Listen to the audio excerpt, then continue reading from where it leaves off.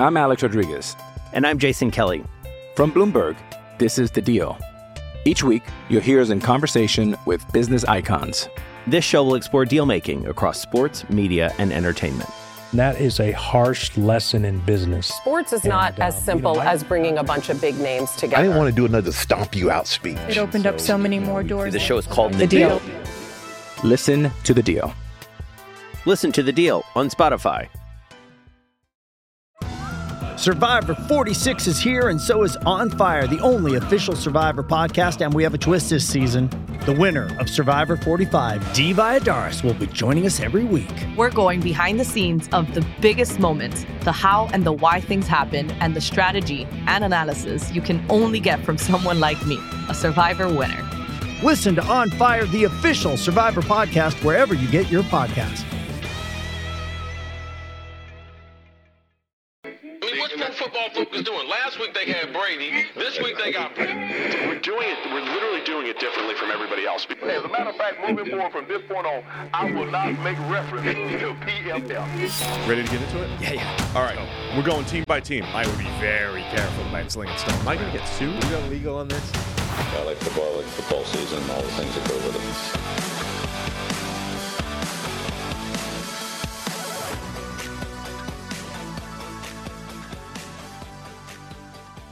Welcome into the PFF NFL podcast. Steve Palazzolo, Sam Monson, live on YouTube. It's the offseason, Sam. The week after the draft is over, and it's officially the offseason. Stake in the ground. Here it is. The off-season. So we're doing fun stuff like predicting rookies of the year here today. Yeah, we've had a lot of emails in giving us topic suggestions. A lot of them were similar. A lot of redraft or fantasy draft type content. NFL podcast at pff.com if you want to send us ideas. We got a lot of shows to fill up, so we'll be taking some ideas. A lot of people want us to draft things. Yeah. Expansion drafts, which might be a lot of work to set up, but could be fun. Yeah, like somebody sent in modern day expansion draft. Right. Somebody sent in the rules of like the Houston Texans expansion draft, which I'd never really read before and found kind of funny. The idea that you could, who's this? Tanner Schmidt sent in the rules of the previous one, where you could protect players, but you didn't have to. So there were certain players who were just left out there, even though they could have been protected. Yeah, see ya.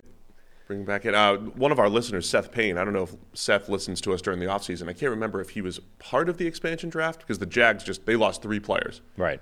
And they were trying to cut a bunch of salary. I can't remember if Seth was one of the people that the Texans took in the expansion draft or if he went there on his own volition in free agency later. I'll have to research that. So people want us to do expansion drafts. I think reviewing previous drafts, particularly ones like PFF drafts, ones that we've been a part of, where we've projected players, we could do some of that stuff. So yeah, send those emails in. NFL podcast at pff.com. But we're going to get into the Rookie of the Year watch already, right after I remind you that the PFF NFL podcast is sponsored by Western and Southern Financial Group. While you focus on your roster moves, Western and Southern helps advance your money moves. Buying your first home, planning to start a family, wondering how to make your money grow? Well, Western and Southern's playbook of life insurance, investment, and retirement solutions helps you rest assured on game day. Team up to understand needs and address goals with a game plan built just for you. Get started at westernsouthern.com/PFF. All right, Sam, do we have I tried not to look at the actual betting odds for Rookie of the Year until after I put my picks in there. But you and I have both given a top 5 list to Tyler. We have not seen each other's lists. Correct. So let's start with our offensive Rookie of the Year predictions. Who's number 1 for you? This one has to be obvious. Is it now? Bijan. Bijan Robinson, yeah. That's going to be my number 1 as well. Yeah, makes sense. All right, let's move on to number 2. I can't actually find... Do you have any analysis? Do you have any analysis on top of that? I'm looking for the... it's actually closer than you would think using the real odds. Do you have a link? No, not really. Okay. I can find a good list on DraftKings for the defensive one. The offensive one takes me to this weird site that just shows me graphs. I'll send you that. We certainly can read graphs. But it's not the most useful thing in the world. I see the odds tracker. I just don't know how. I see the graph. So Bijan, if you scroll down, you've got Bijan number 1. Yeah. Yeah. Bijan is first. Oh, there you go. Yeah, there is a table below the graph. Yeah. So Bijan is first, but it's not. It's not the biggest lead you would have expected. Plus 300 for Bijan, plus 475 for Bryce Young, and then 700 for Stroud and Jackson Smith and Jigba. So yeah, we're not necessarily predicting the best bet. We could do that. We could scroll down and say, hey, who's the best bet at some point? I mean, look. But for now, we're just trying to say, okay, who do we think will win the award? I think the bell cow running back seems like a good option. Yeah. It all comes down to the idea of what you think Bijan is or can be. Like Tyler Algier got 1,000 yards in that offense last season. And Tyler Algier was, a 5th-round pick? Was indistinguishable from other random running backs in the middle of the draft a year ago. Bijan Robinson, theoretically, is the best running back we've seen come into the league in 10, 15 years. So if he's even vaguely like that, then he should be able to absolutely cook within this offense. The only real question, I think, is how much workload are they going to give him? Yeah, I think the other part of it, you're going to lose the Marcus Mariota factor. They were still productive when Mariota went down and Desmond Ridder was the quarterback. You're going to lose the Mariota run game factor. But as a run-blocking offensive line, Jake Matthews and Caleb McGarry at tackle, they just paid Chris Lindstrom over $20 million a year to play right guard, and he's coming off of an unbelievable run-blocking season. And they just drafted Matthew Bergeron to likely slot in at left guard, and Matt Hennessy at center. They have a good offensive line from a run game perspective. They're pretty good pass blocking, but they're excellent in the run game. So it's set up for Bijan Robinson, the number 8 overall pick, to have high volume. We already think he's really good. We think he's going to step in and be really good. That's, if you're going to make the argument for Bijan, I think you know what you're getting. Remember Saquon Barkley stepped in right away too and really looked like we expected Saquon Barkley to look. He had those games where he'd have 15 carries to nowhere and then a 50-yarder to balance things out. I think Bijan is going to do what we expect, which is maximize the yardage, maybe not create a ton of big plays, catch the ball out of the backfield pretty well, and at the end of the year he's going to have his 13, 14, 1,500 yards and some receiving yardage and 10 touchdowns. I mean, Bijan's going to put numbers up, I think, in that Falcons offense. Yeah, and I argued this last year. I still think it's true. It would be a mistake if they don't use Desmond Ridder in the run game to some degree. He's not Marcus Mariota, but he did run a 4.5 flat. He did have vertical and broad jumps above the 90th percentile. Like, he is an athlete. Just the fact that they would sort of plug him in there, a guy who really is not ready or does not look ready from a pure pocket passing standpoint, abandon part of what made that offense so difficult to defend last season and just roll with a completely different system that's also not helping out the quarterback within it, strikes me as a massive mistake. Like, yes, he's not one of the most athletic quarterbacks in the NFL. He's not one of the most dynamic runners, but I feel like he can do it enough that you can at least keep defenses honest and can continue to stress them at all times by what you're doing with the quarterback. Yeah, I mean, I would treat him the same way you would maybe a Tannehill, and like Arthur Smith did in Tennessee, right? I mean, you just a few keepers. I don't know if you know, Tannehill used to play wide receiver. I've heard that before. Little known fact, actually. Desmond Ridder has similar speed as Ryan Tannehill, and we talk a lot about quarterback running, and I will a lot with my next offensive rookie of the year selection.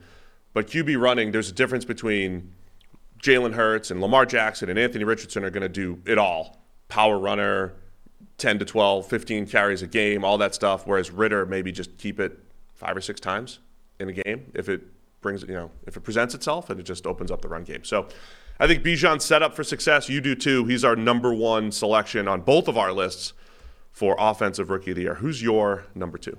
Bryce Young. Now, I did this before the Panthers started sounding off about the concept that Andy Dalton might actually start and play for a while. I'm going to assume that that's just what you say in May, but the reality is that Bryce Young will be starting. Because I refuse. I don't want to believe it. I don't want to believe that the Red Rifle is actually, supposed to start this season.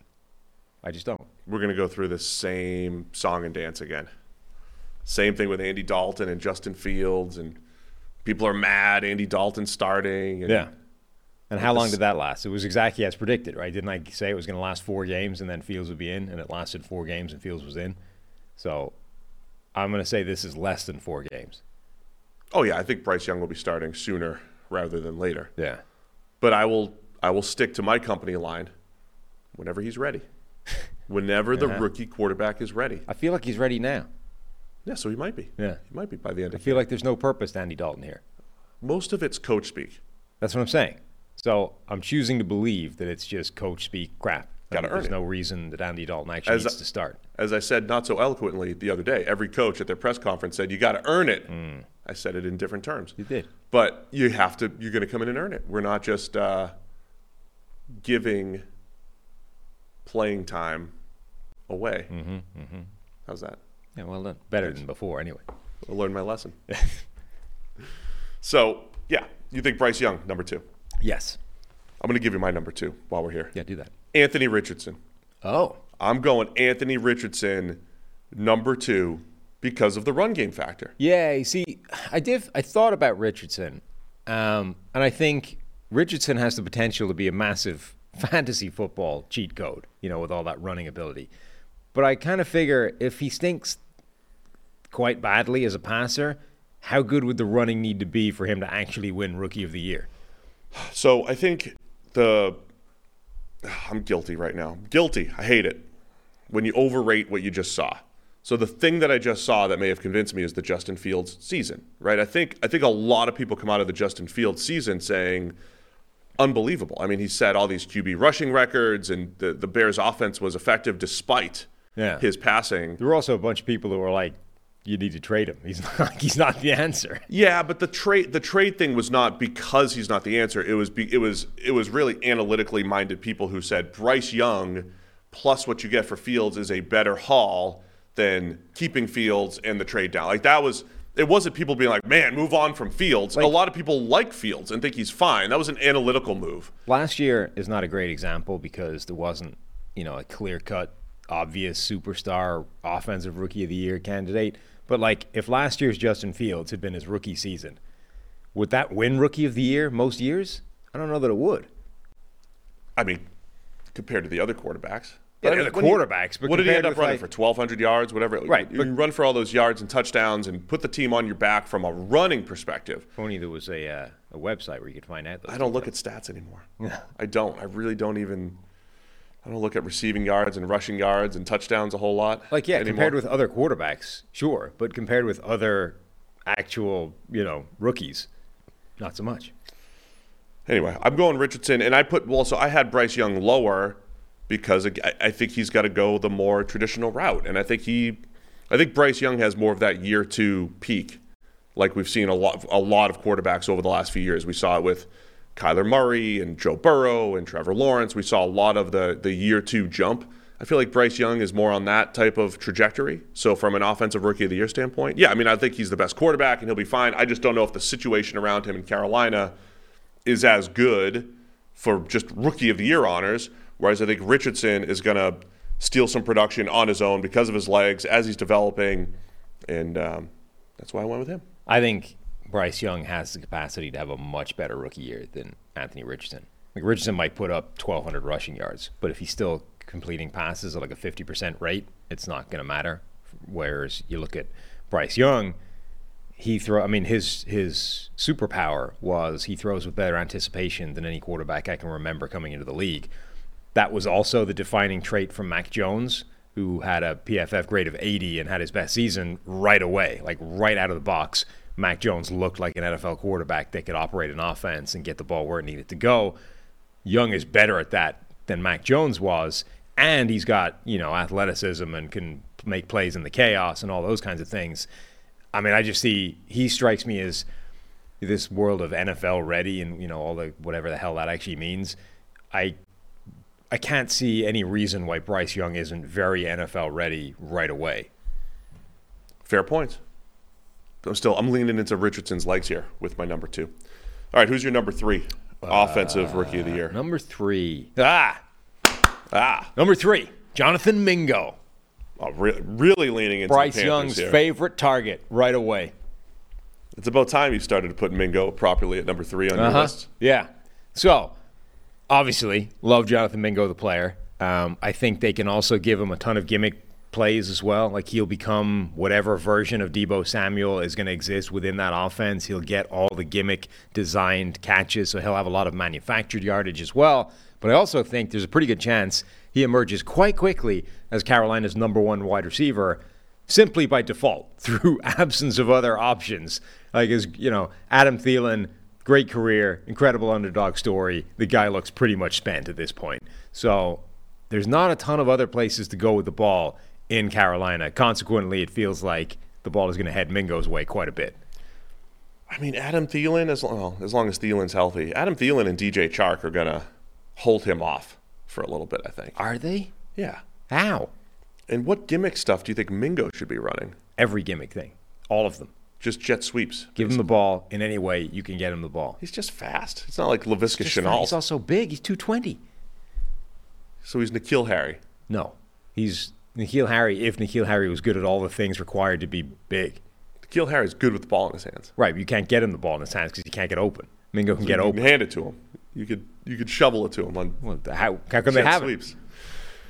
Wow, Mingo is your number 3. Yep. I didn't consider him because I do think he's gonna, especially early in the season.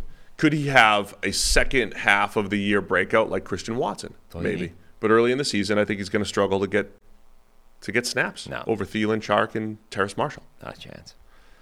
My number 3 is also a receiver, Jordan Addison. I'm leaning into one of your guys here. Yeah. Only because he's the one first-round pick who I think has to step into a wide receiver 2 role opposite Justin Jefferson. He's going to get plenty of opportunities. We saw games last year where TJ Hawkinson had 10, 11 catches, right? He was the guy after Justin Jefferson was taken away.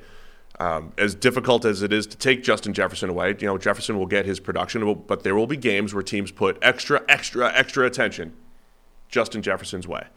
Now, Addison, I also believe he might, he's got a battle for playing time against guys who aren't great, but because it is difficult for rookies to always just step right in. But Addison has the cleanest path competing with guys like KJ Osborne and Jalen Reagor, right? I mean, he's got the cleanest path to targets of all the first-round receivers. So odds-wise, I don't know if you put Jackson Smith and Jigba in your top 5. I did not. Odds-wise, Jackson Smith and Jigba is tied for 3rd. And I didn't put him up there simply because he's fighting for targets with DK Metcalf and Tyler Lockett. And so I like Jackson Smith. And we're not predicting our best players. We're not predicting PFF's highest graded players. We're not predicting WAR. We're not predicting any of that stuff. Just for now, we're predicting who will get voted Offensive Rookie of the Year at the end of the season. And to me, where is Addison? Even Addison's down 7th or 8th, plus 1,700 for Rookie of the Year.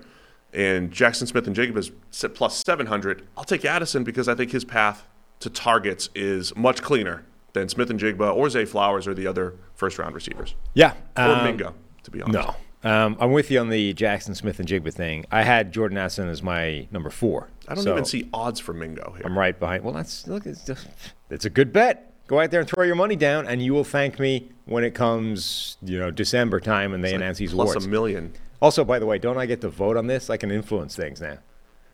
Oh, that's true. Maybe you... Look, I'm only 1 of 50, so I can only make so much difference, but... Are you going to lose your vote because we're talking betting odds for these rigging the thing awards that you can May. vote on? Yeah. I mean, look, I'm 1 of 50, so I don't Someone check the rules for Sam so he doesn't lose an AP vote. Yeah, I don't think I can influence it too badly, but if one vote is in it, Mingo might get the nod. That's all I'm saying. Anyway, I have Addison 4th. I agree with you generally. I think he has the cleanest pathway through to playing time of the remaining guys. Now, you're like, oh, Adam Thielen's going to keep Mingo on the bench, but KJ Osborne isn't going to keep Addison on the bench when Osborne was barely subservient to Adam Thielen in the offense last year. I don't think that's a massive difference. But they drafted Addison to be that number 2, the secondary target, the guy that can take advantage when Justin Jefferson gets the crazy attention that he gets in certain games. They can go somewhere else. I think Addison has a massive array of ways to win. He can win short, intermediate, deep. He can win inside. He can win outside. They can move him around to complement Jefferson, who will spend some time in the slot, isn't going to play outside every single play. So I just think that's a really clean guy that's going to have a lot of production. He also reminded me quite a bit of Garrett Wilson a year ago, a guy that isn't being talked about as a number 1 wide receiver, but is just good at everything. So consequently, I'm anticipating a Garrett Wilson smooth transition into the NFL. Addison was your number 1 wide receiver. Where would you rank him compared to last year's? You don't like him enough to put him above No. 5 or 6 in last year's class. No, he would have been below. Like when we went. And better than Drake London, who you had at 5, I think. They're very different. When you went and sort of when we rewinded and looked at like the top 5 from last year, he wouldn't have been on it. I don't think. Yeah, Garrett Wilson, Chris Olave, Jameson Williams. Pickens. You had George Pickens and then Drake London 5. I had Drake London 4 and then someone else 5. So he probably would have been below that, but he might have been above Sky Moore, who was 6, right? Yeah, that sounds right. So I have Addison 3rd. You have him 4th. So that reveals your number 4. Yeah. We have already talked about my number 5. We'll talk about him in a sec again. But for my number 4, I'm going Jahmyr Gibbs. So I'm going back to the running back well. Yeah. So Gibbs might not steal Jamal Williams' goal line carries. Yeah. But I think, he could still get enough red zone carries that he's going to find the end zone. And I think when you take a guy at 12, they're going to be feeding him the ball, right? This is, similar to the Bijan discussion. You take Bijan Robinson at 8, you're going to find a way to get the football into his hands. I think the Lions are going to do the same thing with Gibbs. I think they're going to have a good offense with all their explosive playmakers. So Gibbs is going to catch a bunch of passes and have opportunities to run to space in that offense. So running back is usually a pretty good bet for offensive rookie of the year type stuff. And I think I'm going Gibbs here. He's 5th in the odds. Bijan Robinson, Bryce Young, C.J. Stroud, Jackson Smith-Njigba, and then Jahmyr Gibbs and Anthony Richardson both tied for 5th at plus 900 in the most recent rookie of the year odds for the offensive side of the ball. Yeah, this one I don't think has much of a chance of coming off at all. We talked about this a little bit before. I think teams. Take Jonathan Mingo, who has no odds. Yes. He's not even listed. Uh-huh.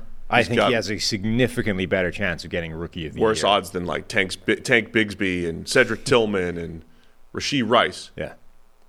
You're going to go worse odds than Rashee Rice. Well, he's just not listed here. How is that possible? I don't know. But you might move the needle now. As a voter, we know, okay, he's got one of the 50. There's at least a 1 in 50 chance. Is it 50? Is it 50 votes still? Yeah, I think so. So he's at least got 1 vote. Yeah. Right? Well, yeah, in May, before anybody's played a game. Renner called himself a mock draft influencer. You're Well, he was actively trying to rig the mock draft. So I'm not actively trying to rig the voting here as much as just suggesting that it could happen. Did you invest in Mingo in Mojo stock? Yeah. No, I didn't. I downloaded the app just to find out what Tanner McKee's stock was after the draft, but I haven't invested in anybody's stock yet. I just love that you've overcorrected. You wanted to put Mingo at number 3 on your wide receiver list. You put him on number 3 at this list just to overcorrect things. It's not overcorrecting. Look at that receiving core in Carolina and tell me why he can't be their number 1 in like a week. Sorry. I rudely interrupted you. Yeah. And so you were saying you don't think Jahmyr Gibbs has a chance. No. So hang on. I'm not going to let this Mingo slander lie without a rebuttal. No slander. But you're going to tell me that Gibbs, 5th in odds for Rookie of the Year. I'll get to that in a moment. Carolina's current wide receiver group. And in fact, let's broaden it. Carolina's current receiving core as a general concept. DJ Chark, who was useless and injured for the Detroit Lions. Laviska Shenault, who has been useless and injured everywhere he's been.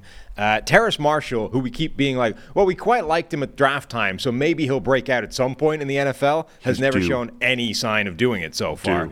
Adam Thielen, who looked toasted last season for the Minnesota Vikings and was being overhauled by KJ Osborne, the receiver that you think is no threat to Jordan Addison's playing time there. Hayden Hurst, who's been a bust as a first-round tight end, was vaguely interesting for the Bengals and would catch the occasional pass, make a play because he's quite athletic. Ian Thomas, who's one of the worst free agent re-signings of any team in recent memory. Am I missing people? Like, there's nothing here that would prevent Jonathan Mingo, if he's even vaguely competent right out of the gate, of getting immediate playing time and being quite a high target guy for that offense. Is Shi Smith still there? Yes, he is. As is Damiere Byrd. There's a whole bunch of people, none of whom are going to take any playing time away from Jonathan Mingo if Mingo looks vaguely competent in training camp. Now. Fair points. Thank you. So Jahmyr Gibbs. Yes. We talked about this a little bit in the last show, or whenever we were doing the Lions review of their draft. I think teams generally vastly overrate their capacity to employ an offensive weapon trademark symbol. You know, he is essentially coming in to replace DeAndre Swift, who they traded away during the draft. Jamal Williams was their quote-unquote bell cow last season. He got all the goal line carries, the 17 touchdowns, the Barry Sanders single-season scoring record. He got 275 carries. Obviously, he's going to be replaced by David Montgomery. That's going to be like the primary running threat. So Gibbs is coming in here to be DeAndre Swift and whatever he can be as a receiving threat, which is, I would imagine, significantly more potent than DeAndre Smith. But still, that's what we're talking about here. So it's what can Jahmyr Gibbs be as a running back that's going to get like 100 carries, right? So even if he gets 100 carries at 6-point-something yards per attempt, we're talking 600 rushing yards. Swift had 99 carries, 5.5 yards per attempt, 5 touchdowns last year. Yeah. So then you have to say, okay, what can he be as a receiver in this offense? DeAndre Swift led the team, again, in targets from the running back point of view, 63 of them. Let's say Gibbs can be significantly more potent. We're still talking like 500 yards, 600 yards as a receiver. So you're putting that together like 1,200 all-purpose yards. Maybe he gets to like 7-8 touchdowns.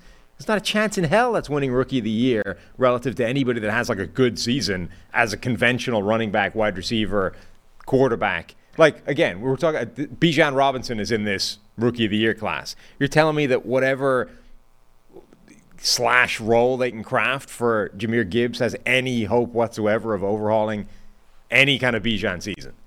No, I put Bijan at 1. Right. And I put Gibbs at 4. But that's why it has no chance of happening. It does have a chance because the Swift proxy, statistically, you make a strong case.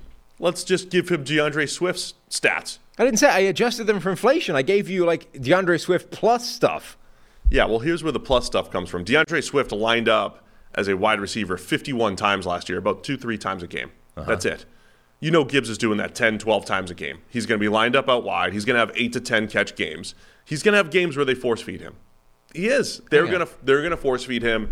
Gibbs is going to have like 70 catches. He's going to double DeAndre Swift's receiving total, 70, 80 catches, and then, whatever touchdowns he reels off. Generally speaking, this is, again, back to the idea of teams overestimate their capacity to actually do this.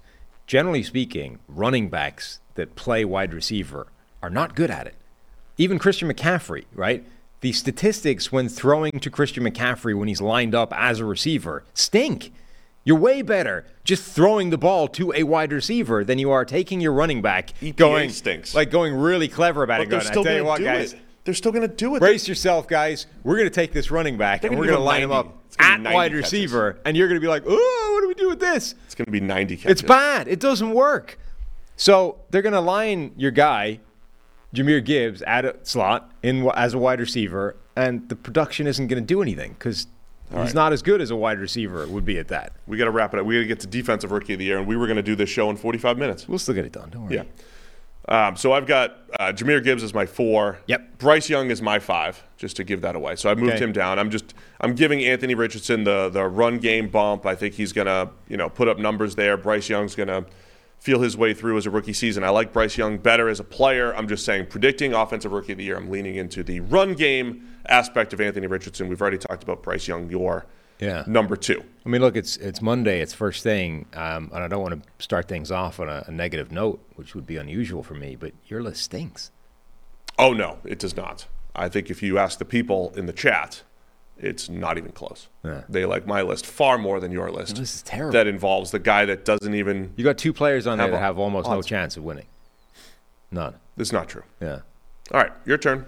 5 on my list, Quentin Johnston. My logic here is the 2 players ahead of him. So I agree with you. Addison's the one that has Addison and Mingo are the 2 players that have quite a clear path through to being, starters essentially and getting a lot of targets because of that. Johnston should be number 3 in that depth chart behind 2 established wide receivers, Mike Williams and Keenan Allen. Problem is number 1, even with those 2 guys in the lineup, he should have a fairly established niche that he can take advantage of that they don't bring to the table. Like, that's why they went and got him where they did. Number 2, as Chris was pointing out during the draft, those 2 have quite a large injury history, and there's a pretty good chance that one or both of them might be missing for quite a large chunk of the season. And if that happens, like, Quentin Johnston catapults his way up in terms of how many targets he's going to be getting. Therefore, he has a better shot than he should have if all things were equal. Feel free to jump into the vote in the YouTube chat. Whose list is better? Early lead for Steve here, 70. Oh, did you just vote? I voted, yeah. Oh, you're swaying it the other way now with your vote. It's only Not enough 36 people. More votes. people need to vote. Vote for Steve. The Quentin Johnston one's interesting because I think the injury part of Keenan Allen and Mike Williams makes sense. I also wonder, as the three and the big body deep threat that they just drafted in the first round, if they're just like, hey, you're the get behind the defense guy. Yeah. Just throw the ball down the field. We know Keenan Allen is uber possession guy. We know Mike Williams does catch the ball down the field, but it's tight window type stuff. I do wonder how much they just focus on Quentin Johnston being a vertical threat for Justin Herbert. By the way, has to be what the Chargers are trying to do here. One point I haven't. Oh, you're catching up? No. Oh, I am. Catching up. Yeah. 60-40. Yeah. What's wrong with having Bryce Young at 5? It's bad. It's really bad. He's really good. He's going to play. Yeah. And therefore has a better than the 5th spot chance of winning Rookie I of don't the Year. think the Panthers team is good enough. I don't think everything around him is good enough. On offense, I mean, I it's know not they bad. have wide receiver 1 Jonathan Mingo. You've just been talking out how great their wide receiver core is because it's going to keep Mingo on the bench. And now you're like, they're not good enough for him to have any kind of success. Yeah, because I don't think Mingo's the 3rd best receiver in the draft class like you do. I didn't have him 3rd in the draft class. Why is someone asking if Bijan...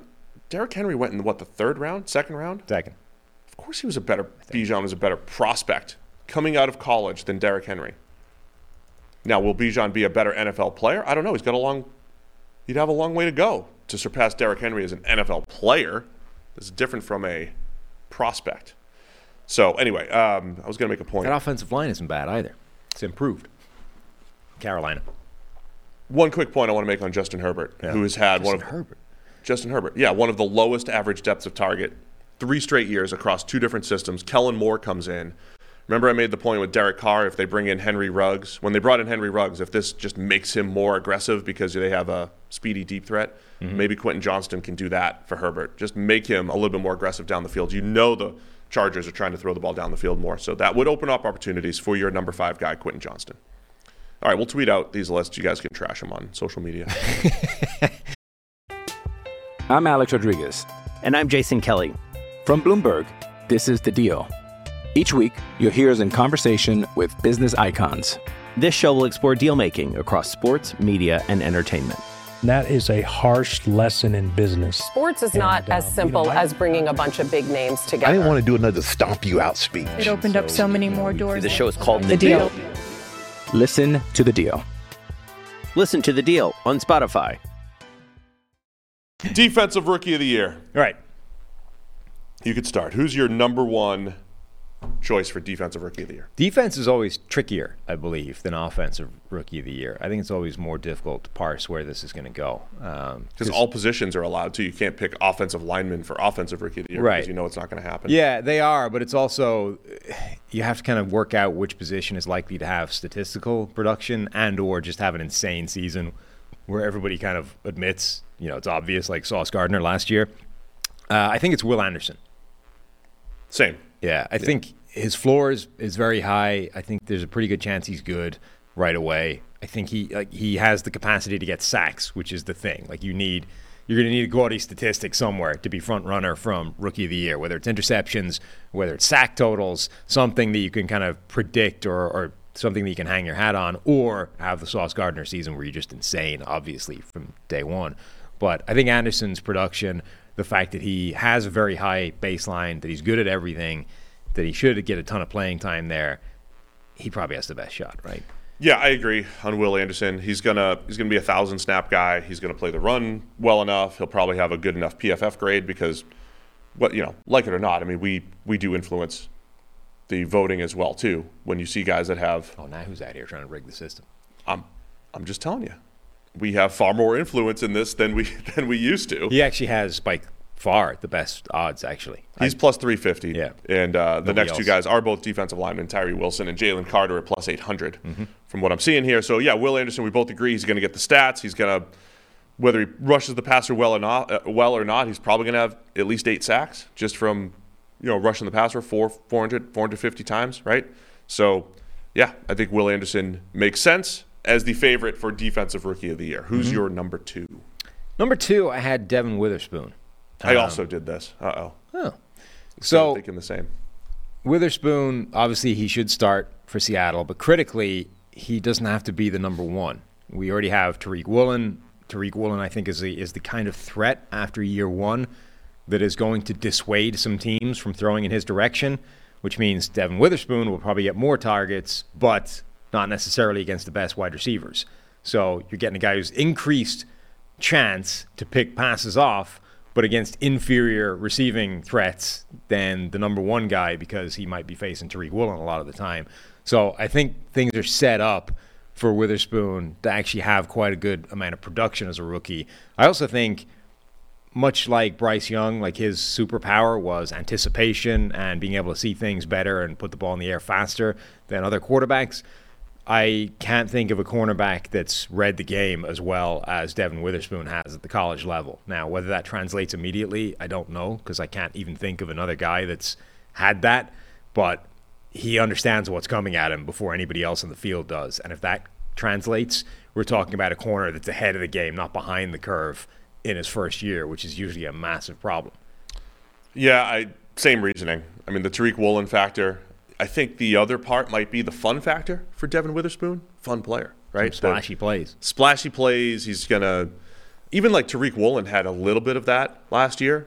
I thought he had Tariq Woolen could have won Rookie of the Year, but for Sauce. Like, if Sauce didn't exist, Tariq Woolen probably would have been Defensive Rookie of the Year, based more on splash plays than like a consistent body of work. Yeah, he had six interceptions, and some of them were like, wow, this dude's super athletic. Don't throw deep on him. He's long. He's fast. He's going to give it. He did give up some plays. Also came against Tom Brady. Yes, Tom Brady. And by that I mean as a wide receiver, not as a quarterback. Leonard Fournette throwback to Tom Brady. You just don't do that with Tariq Woolen on him. I wouldn't. You had a throwback to Tom Brady against the most athletic cornerback of all time. Yes. I'm just saying. Not a high percentage play, I wouldn't have thought. Yeah. I thought they were setting that up for later in the year, and they just did it the next series. That was hilarious. Anyway, Devin Witherspoon, I agree. He's number 2. He's plus 900, as we said before. He's the fourth best odds here. He goes pick number 5 overall. The other part of this is going to be opportunity driven. The guys with all the best odds all went in the top 10. If you're a top 10 pick, you're probably seeing the field. So, yeah, Will Anderson 1, Devin Witherspoon 2. We both agree. We both have the same exact 1 and 2. Tell me you went somewhere else for number 3. Where did you go with your third option? After 2, I ran out of people that I think have a realistic chance of winning Defensive Rookie of the Year. I went number 3, Jalen Carter, and I don't think he has a very good chance of winning it at all. Okay, I had Carter at 4, so at least we have a different 3. So the difference here is just going to be the depth that the Eagles have. Obviously, Carter is an incredibly talented defensive lineman. There's a pretty good chance he's good right away, but I just don't think he's going to have the playing time to get the kind of dominance he would need to win Defensive Rookie of the Year. I mean, last season, Javon Hargrave and Fletcher Cox each played over 800 snaps when you factor in the playoffs as well for the Eagles. So they were their 2 workhorses.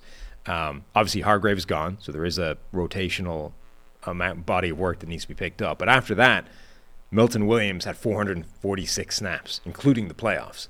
And that was 150 more than anybody else. Jordan Davis had 270. Okay, he was injured for a bit, but if Carter doesn't step into the Hargrave role and play that kind of level right away, which I doubt they're going to want him to do, I don't think he can play enough to have that kind of impact. He's still tied for second in odds, plus 800. But yeah, I think the whole rotational aspect of it, Fletcher Cox, I mean, Jordan Davis isn't really competing for time with Jalen Carter. I think at the least, though, Jalen Carter's in there on third down. He's in there on third down, and much like Will Anderson, I think has an 8 sack type of season. I think Carter easily could too, even on 300 or 400 snaps. So I put Carter as my 4 because I'm going Jack Campbell as my 3. Jack Campbell, Lions linebacker. Look, man, they took him at pick 18. They did. The tone of Brad Holmes' voice talking about Jack Campbell when he said, I love these guys. Love Jack Campbell. You're buying into Brad Holmes is what you're doing. Yeah, because both sides of the ball. When I hear Brad Holmes talk about Jack Campbell, I'm hearing Dan Campbell. I'm hearing Lions head coach Dan Campbell. Brad is just the mouthpiece for what's happening in all of these meetings, the draft meetings and all that stuff. And I see Dan Campbell, as soon as the film comes on, as soon as the projector is going, Jack Campbell film, and they're in the meeting and they're talking, he goes, that guy, I want that guy on my football team. And even though they have the same type of feels for Alex Anzalone, probably, and maybe even for Malcolm Rodriguez, guess what? They're not seeing the field over Jack Campbell. Jack Campbell is going right out there, and maybe every year I predict whichever linebacker is going to get 100 tackles to be the defensive rookie of the year because, people say, he had 100 tackles, he had 3 sacks, and he had 3 interceptions, therefore it's a good linebacker season. I'm banking on Jack Campbell being that guy. Even if he has a 50 PFF grade, 100 tackles, he'll have a few picks, he'll have a few sacks because he's going to play every down, see the field. Jack Campbell's going to put up those linebacker stats that at the end of the year influence the non-Sam voters, the other 49 voters, when it comes to the AP and the Defensive Rookie of the Year. The 2 leading tacklers last season amongst rookies each had 87 solo tackles. One of them had 28 assists. The other one had 36. Name them. You're Malcolm Rodriguez. Nope. You're looking at our numbers. Yes. Those tackle counts don't matter. So whoever had 87 tackles by PFF numbers, I'm going to say that the NFL had him with $120. Tackles plus assists. Oh, nah, I can't scroll out through the rookies. Where's the rookies? Who were the rookies last year? I don't even remember. This is my point.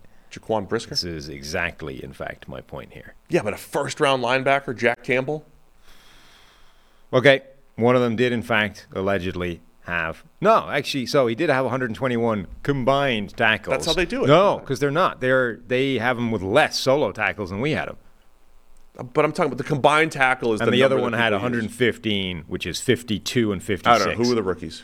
They were Quay Walker and Devin Lloyd, neither of whom were ever in contention for Rookie of the Year by a mile. That's because Quay kept pushing refs, getting booted out of games. Yeah, 2 ejections, and then Devin Lloyd spent 3 weeks playing really well to start the season, then he played like absolute crap for the rest of it. Jack Campbell's not getting benched. They both, one dude kept hitting refs and the other one kept getting benched. Do you think Jack Campbell's going to do that? Hit a ref? Hitting might be overstating it a touch. He had 2 ejections because of contact with officials. Shoving is probably more fair. Just maybe the ref was flopping like the Suns owner last night. I saw that. NBA game. Yeah. Anyway, I'm going Jack Campbell, number 3. 100 tackles, 4 picks, 4 sacks, playmaker, couple fumble recoveries, which don't matter at all, right? All that's going to add up to Jack Campbell getting some votes. I got him as my 3. This is the first time I've looked at the official, quote-unquote, NFL tackles. Unofficial tackle stats for quite a long time. They've radically shifted how they do this, and yet it's still terrible. What are they doing for tackles in the NFL? Well, they appear to have dramatically ramped down the number of solo tackles they give out, but somehow at the expense of massively increasing the number of assists. If you're new here, at PFF, we collect our own tackles. We do not use the NFL's tackle totals because the NFL uses a different person, a different official scorer in all 32 stadiums. With no actual instruction on how it's supposed to be done. So you get 32 different methodologies effectively for assigning tackles. And IDP people, right, the people who play with individual defensive players in fantasy are aware of this, and they knew go get Bills because the Bills scores were always favorable. Kiko Alonso, oh wow, we finished with 3 solos and 17 assists this week. Yeah. And most scoring in fantasy, adds them all up. Yeah. So, anyway, I'm going Jack Campbell as my 3. Okay, I'm not. Jalen Carter's my 4, so we've already revealed that because he's your 3. Who's your number 4 for Defensive Rookie of the Year? 4, I went with Will McDonald from the New York Jets. I forgot about Will. Yeah. I was doing this maybe. So I know you didn't. No. Okay, I like Will McDonald more than most people, but critically, I really like the fit as well. Whether or not you think the Jets reached for him is kind of irrelevant at this point, but they can use him as that designated pass rusher. They can put him out there as that wide 9 alignment, let him take advantage of the, I think, class-leading pass rushing skill set that he has. He has better quick twitch, immediate burst off the line than pretty much anybody in this draft class. I think he's got an incredible ability to get pressure on the edge, and simply giving him an appropriate alignment for his skill set rather than asking him to play that 4-eye over the tackle in that Iowa State defense, I think should allow him to have quite a bit of production year one. And if he just plays as like a designated pass rusher, he can have that kind of impact and potentially threaten a rookie leading sack total. Yeah, I think it's a fair one. You know, I'm sure he'll only play on third down. Yeah, like I would imagine he gets a fraction of the snaps that Will Anderson gets, but he could have the same number of sacks, at which point he's at least a live candidate for Rookie of the Year. So I think Will Anderson, Jalen Carter, and Will McDonald, who, by the way, is plus 2,000. He's right 10th or 12th here. They all have 8 to 10 sack potential for different reasons, just because of opportunities there. Okay, who's your number 5? Number 5 is Brian Branch. I was considering him, and then I booted him from the list. So Branch, I think, is a tougher sell. It's his case would rely on being just obviously a really good player right away. Like, I don't think he's going to wind up with a ton of interceptions. I don't think he's going to wind up with a ton of statistical support in either way. But Branch has the ability, if they plug him in as a starter, to just come in and immediately look like a really, really good NFL player, particularly if that defense across the board just looks better. I think eyes will be drawn to his direction. I think generally he was one of the better players in this draft. I don't understand why he slid as far as he did, unless it's just confusion as to what to do with a slightly unusual skill set, or the fact that he ran a 4.5 or whatever it was, 40-yard dash. But I think Branch could easily come in day one, be a really good player, and look like a Rookie of the Year. Yeah, I didn't want to double up on the two Lions. Yeah. Was part of the reason. Jack Campbell or Brian Branch. Right. But I get it. I think tackles, he's going to play. He should play multiple roles right away. I think there's a lot to like about Brian Branch. Where are his odds? Probably pretty low. Yeah, I would imagine. Safeties are tough because you probably need, he's plus 2,000 as well, like Will McDonald, you're 4. Branch, for safeties, you probably have to stumble into 5 or 6 interceptions to be a part of the conversation. But so I considered Tyree Wilson for 5. Just because of opportunities, even playing with Chandler Jones and Max Crosby. I think Tyree Wilson will get his opportunities as well. But I went with Kalijah Kancey as my number 5. Okay. The undersized interior pass rusher for the Bucs. Yeah. Again, I'm banking on sack totals again here. I don't know if he'll play a ton on early downs, so the same argument you would make for Will McDonald at edge, I might make for Kalijah Kancey at defensive tackle. I think he's going to rush the passer. Mm-hmm. He's going to rush the passer next to Vita Vea, who's going to, pop the B gap with, force a double team on centers and guards. And Kalijah Kancey's going one-on-one with guards, and he's going to be an 8-sack guy. Even though I don't love this defensive line class, I've just predicted 8 to 10 sacks for at least 5 guys in this draft class just because of opportunities. And I think Kancey has a chance to do that. 92.4 pass rush grade last year. Number 1 among interior defensive linemen. Before we wrap this up, the U.S., these days has become quite the F1 hotbed, thanks to Drive to Survive, whatever the hell the Netflix thing is called. Yeah, I'm not interested. So my first question was going to be, you a big F1 guy these days? No. Okay. I just started doing whatever the drag racing is last year. Okay. Going back to the track next Very, month. very different. Yeah. NHRA. Yeah. Big NHRA fan. Very different. Yeah, I understand. But where you might warm to the F1 is the F1 does billionaire excess unlike any other sport in the world. Like, it is by far and away. Excess. Oh, excess. Oh, okay, I got you. It is by far and away the best, rich person thing, on the planet. So Miami was the Grand Prix this week. Would you like to know how much a plate of nachos cost? Now, to be fair, serve 4 people in the hospitality. So a 4-person serving, which is 1 for you. It's your I would get 1 big nacho. Yeah. How much do you think that would set you back? $28. No. Very no, in fact. Take that number, times it by 10. What? And you're within $5. $292? No, the other way. $275. No, I was going to say $275, and that's before gratuity and taxes. Or do they have a sales tax in Florida? Whatever. $275 plus gratuity. If you want the F1 platter, which gives you some A1 sliders, secret sauce, ribeye quesadilla, chipotle sauce. It's going to be like $7.50. Crispy chicken tenders. So you're getting sliders, a quesadilla, and chicken tenders. And that'll cost you $500, which apparently plus gratuity is $600 and something, according to somebody in the replies here. That's for anyone at the race?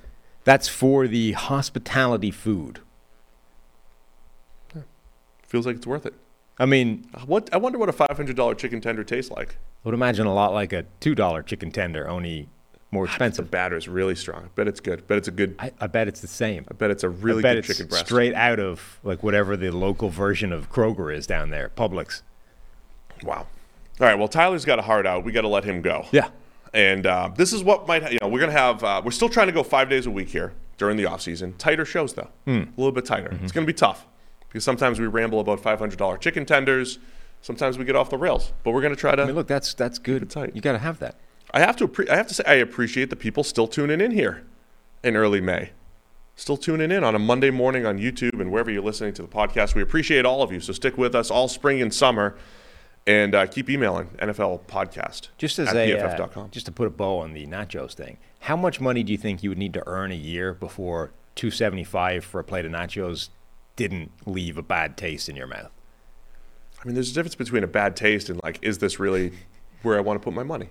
Yeah, no matter how much. But like, how much would you need to earn before you'd be like, sure, $30 million a year? If I'm making like Roger Goodell makes $45 million a year, he's like, of course I would pay $500. Like, I'm not gonna. I would get the nachos and the $500 platter. Why not? It's just 1 day a week. You need Roger's salary before you're like, yeah, it's worth it. I think so. What about you?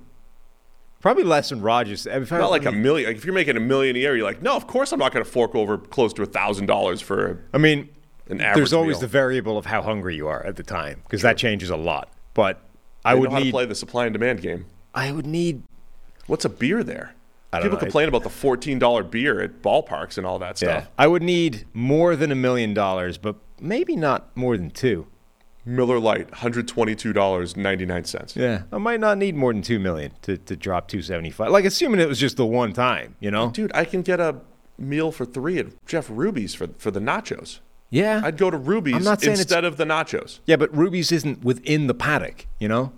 Like, if you're there and you're hungry, I would just and the nachos are $2.75. I'd go to the steakhouse before I went to the event. You know, I would just, have some foresight here. There's no way you're that organized. We ready to go? Yeah, I've lost the sheet with the pieces of information on it. Anyway, we'll be back again tomorrow with more PFF NFL Podcast. Hit that thumbs up on the way out. Appreciate everybody for tuning in. We'll see you tomorrow.